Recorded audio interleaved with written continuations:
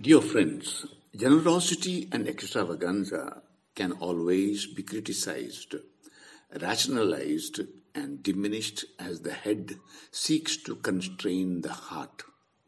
In this Holy Week, I look again to see how God may wish to catch my attention in new ways and lead me to learn with my feeling heart.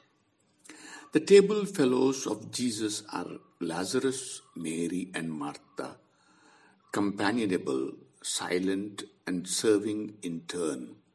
Although present, Judas puts himself outside the scene because he becomes a commentator. I can choose to receive the love and invitation of Jesus to be close to him and learn from him, or stand back and talk about him.